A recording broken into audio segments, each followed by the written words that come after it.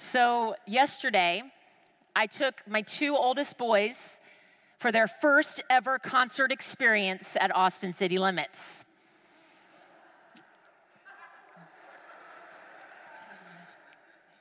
I tell you, they know what they're doing. We got in the car on the way home, and the boys loved the Atlanta rapper 21 Savage, of which none of the lyrics I ever can repeat in public or in private. Then there was this thing called a silent disco. This is genius. You go into a room, huge outdoor concert room, and you're given a set of earphones, like noise-canceling earphones. And then up on the stage are three different DJs, one doing rap music, one doing rock, and one doing like EDM, electronic stuff. It's totally silent, but they're jamming out all in rhyme together. And the boys came out and they were soaking wet with sweat. They just had the best time. They got exposed to maybe something for the first time, illegal, happening all around them. I feel badly for any of you that have teenage girls that are going to that with what they want to wear. Just saying, trying not to place judgment. I was trying really hard. But as we are driving home, so Logan, my oldest, he brought his good buddy Pharaoh. And as we're driving home, Pharaoh says to me, he says, I'm so excited. I think I'm gonna be up all night telling my parents about everything that I experienced.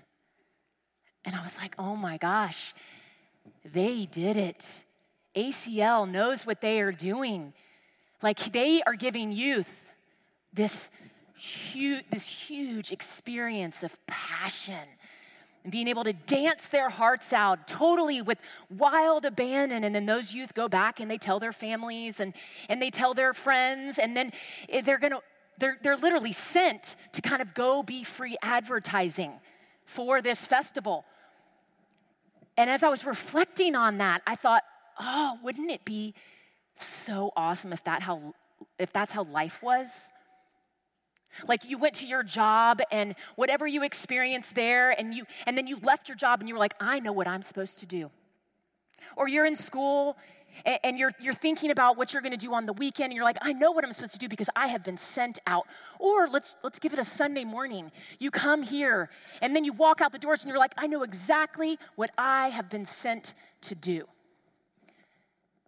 I've been talking and hearing from a lot of high school students, people in their middle age and people in their last bit of life, and they're like, it's just not that easy for me. I don't know what my purpose is. I don't know what I have been sent to do.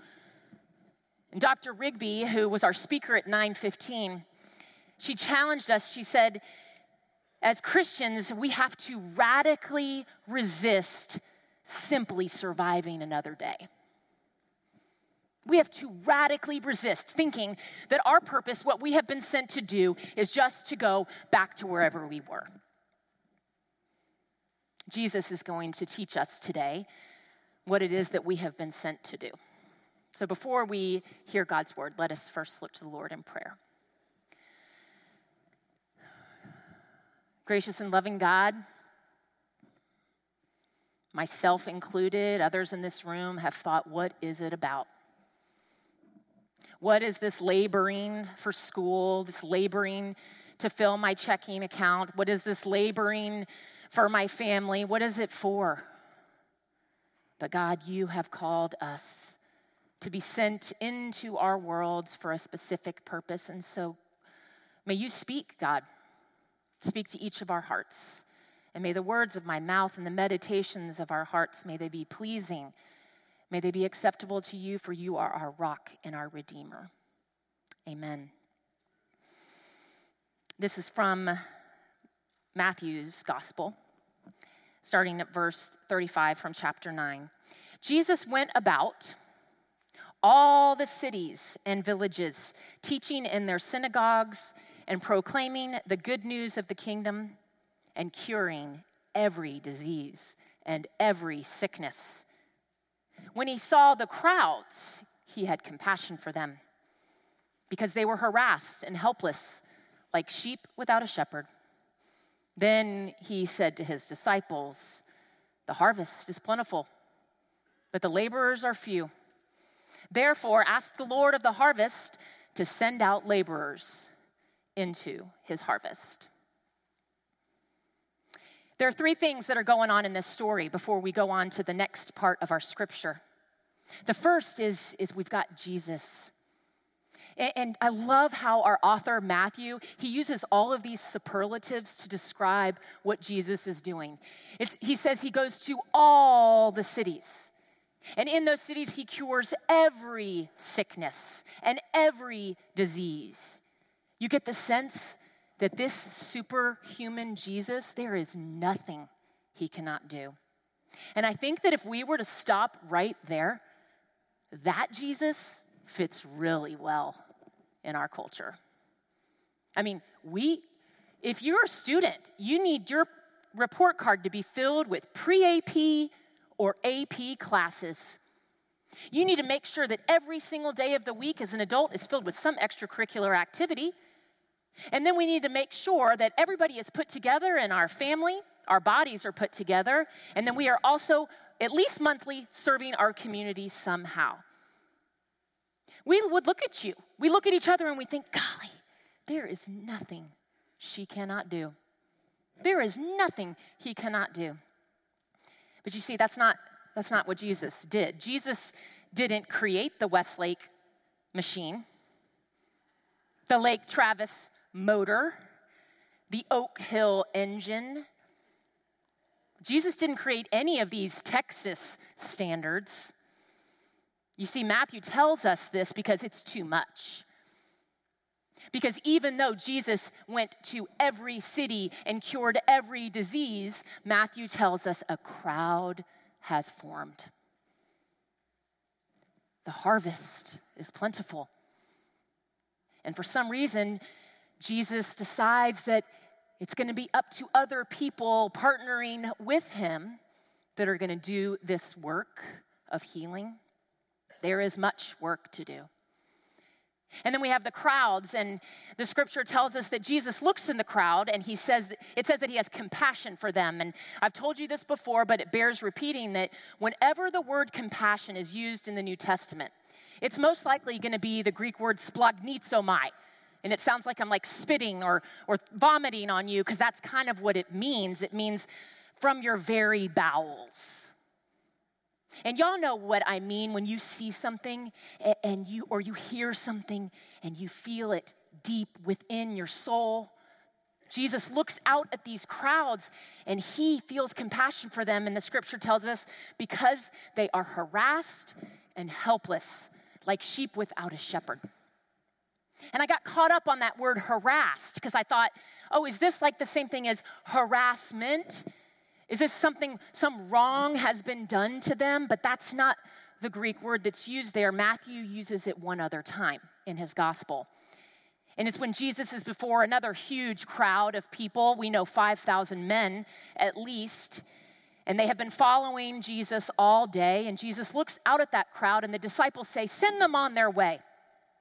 And Jesus says, no. If I was to send them back, they would faint, for they have not eaten all day. And that word faint is what Jesus uses when he looks out at this crowd. You see, this crowd is weary. They have been out there in the sun all day. They are faint. They are exhausted, much like many of us might find ourselves day to day. And Jesus looks out at this crowd, and that is who he has compassion for because they are like sheep without a shepherd. Well, then the third group of characters are the disciples. We can't forget that they're actually there at this scene. And up to this point in Matthew's gospel, the disciples have been following and observing Jesus. Some of them left their nets, left their families, and they have followed. They have observed Jesus heal blind men, make paralyzed people walk. They have observed Jesus literally silence a storm with his words. They have observed Jesus hanging out with people you weren't supposed to hang out with tax collectors and sinners. they have been really good observers of Jesus' work. I love being an observer of Jesus' work. Over Labor Day weekend, our high school ministry does something called Celebration. And it's a 3-day spiritual retreat. It's modeled after a retreat many of you all have been on that has changed your life called Pilgrimage. And these high schoolers, they are loved on. They are cared for. They are so encouraged to share affirmations with one another that really is countercultural to what they're experiencing in high school. So one of the things that the youth ministry people have decided is that on the last day, the parents are invited to come to a closing worship service. And I'm not going to lie, I didn't want to go. It was Monday, Labor Day. We're supposed to be resting, enjoying time off, and I didn't want to drive an hour out there. I didn't want to have to go out there again to, be in community, and I'm supposed to be there as a parent, but I'm also supposed to be there because I'm the pastor, and I didn't really want to go, and I didn't know what to expect. And I walk into this closing worship space room, and on the perimeter of the room are all these rows where the parents and the siblings sit, and the center is just this big open space. And so the worship service is getting ready to begin, and in pour 180 sweaty, stinky, exhausted, weary, spent teenagers. And then they begin to worship. And they begin to worship with such passion that all the adults couldn't help but worship with that passion as well. And so I'm watching this, and y'all, I had tears in my eyes as I see kids who don't sing like that here at 10:30, singing to their wild abandonment, sweating, so excited about their worship of the living God. And y'all, I loved observing it.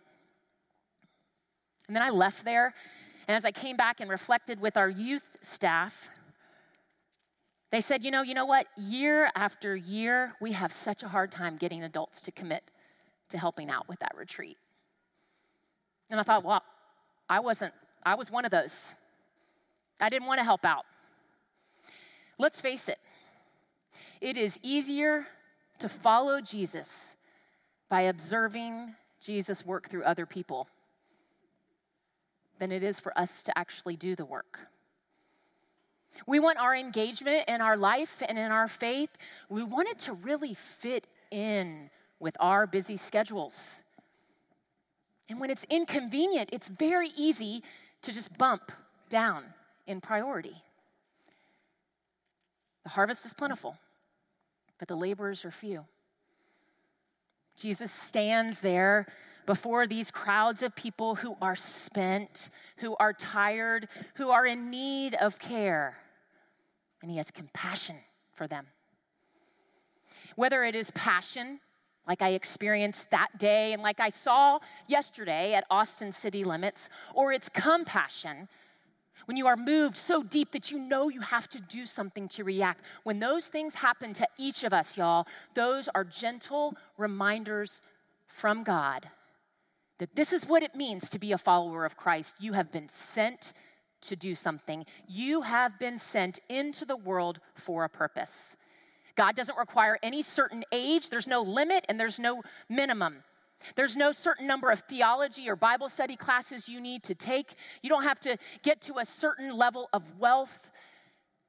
God, in Jesus, said the harvest is plentiful, but the laborers are few. But what are we sent to do? What did Jesus send the disciples to do?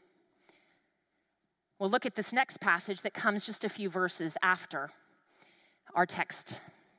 This is in chapter 10, verse 5.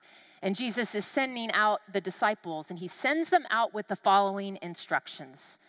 Go nowhere among the Gentiles, and enter no town of the Samaritans, but go rather to the lost sheep of the house of Israel. And as you go, proclaim the good news. The kingdom of heaven has come near. Friends, this is the word of the Lord. Thanks be to God. I want to make sure you know that I know that most of us in here have not been called to leave our nets, our family, our homes, our jobs to go follow Jesus like those 12 disciples. I get that. But this passage gives us some specific tools for what it is like to live as sent people. And the first thing that Jesus tells them is, he tells these men, he says, don't go to the Samaritans and don't go to the Gentiles. He tells 12 Jewish men, go out and find other Jewish people. He keeps it pretty simple. He says, go to the places where you already have something in common with people. Those very places where you are already engaged in relationship with others. The people that you are playing tennis with, the people that you work with, the people that are in your neighborhood. These are the ones. I'm not asking you to go to Austin city limits and have to get to know all of those people, even though I think it's a really good opportunity. He's just saying, go to your people. The people that you're already surrounded with. That's who you've been sent to. And then second, Jesus tells them what they're supposed to do in those places where you already find yourself. This is what he tells them. He says, I want you to go and I want you to get more people to come to your church. I want you to go and I want you to save souls. No, that's not what Jesus said. Jesus is the only one that can save. He says, just go and tell them the good news. Tell them, remind them, the kingdom of heaven is near. And we do this first just by the way we live our lives in simple ways. And so you're in the meeting and you're about to kind of lay down maybe a harsh set of truths to your staff, and you look and you notice that there's a woman in the room who's obviously struggling emotionally. And so instead of using that CEO voice with gentleness, you tell them what the goals are. You want to watch another YouTube video right before school starts, but then you realize one of your friends hasn't finished their homework, and so you decide, you know what, I'm not going to watch that YouTube video. I'm going to be there for my friend. Or, you only send out congratulatory emails to your teams when they've met their quota.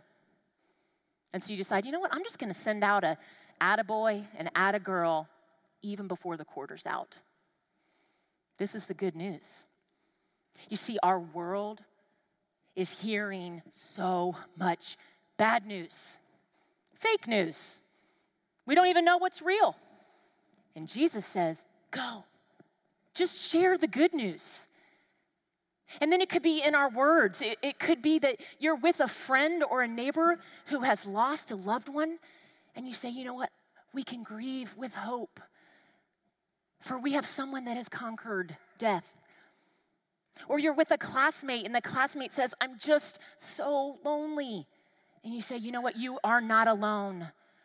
I am here with you, and you have a God who loves you. There are these truths that we can share with our friends, with the people that are right in our spaces.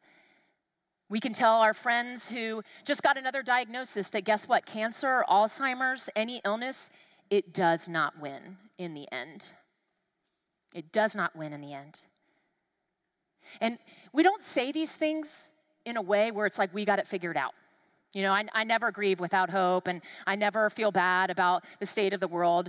That's fake news. We say, you know what? I do not have it all figured out, but I'm going to meet with you, and I'm going to have compassion for you. One of my mentors, Steve Eason, he was an up-and-coming pastor in the Presbyterian Church USA, and he was called to this church right outside of Charleston in the 90s, in Mount Pleasant. I'm sure some of y'all have heard of that. And in his time there, he grew that church almost triple. It was like 1,300 members, and by the time he left, it was over 5,000. And I said, how did you do it? What did you do? You know why I've asked that? Because I'm like, I want to do that. And he's like, Oh, it had nothing to do with me. And I waited. I thought he was going to like do the Jesus is always the best answer thing. He didn't. He was like, well, Charleston's population was booming. It was like shooting fish in a barrel. He said, no, there were no new churches going up, and there was only a limited number of churches where people could go. Well, have you noticed the crowds in Austin? We have 1,200 people moving to this city every month, and I don't know if you have noticed it, but there are no new churches popping up around Westlake. The harvest is plentiful. We have been given a purpose this day. We have been sent into our spaces right where we find ourselves. You don't have to go find something new, just in the space where you are, to tell people the kingdom of heaven is near. May it be so in my life and in yours. Amen.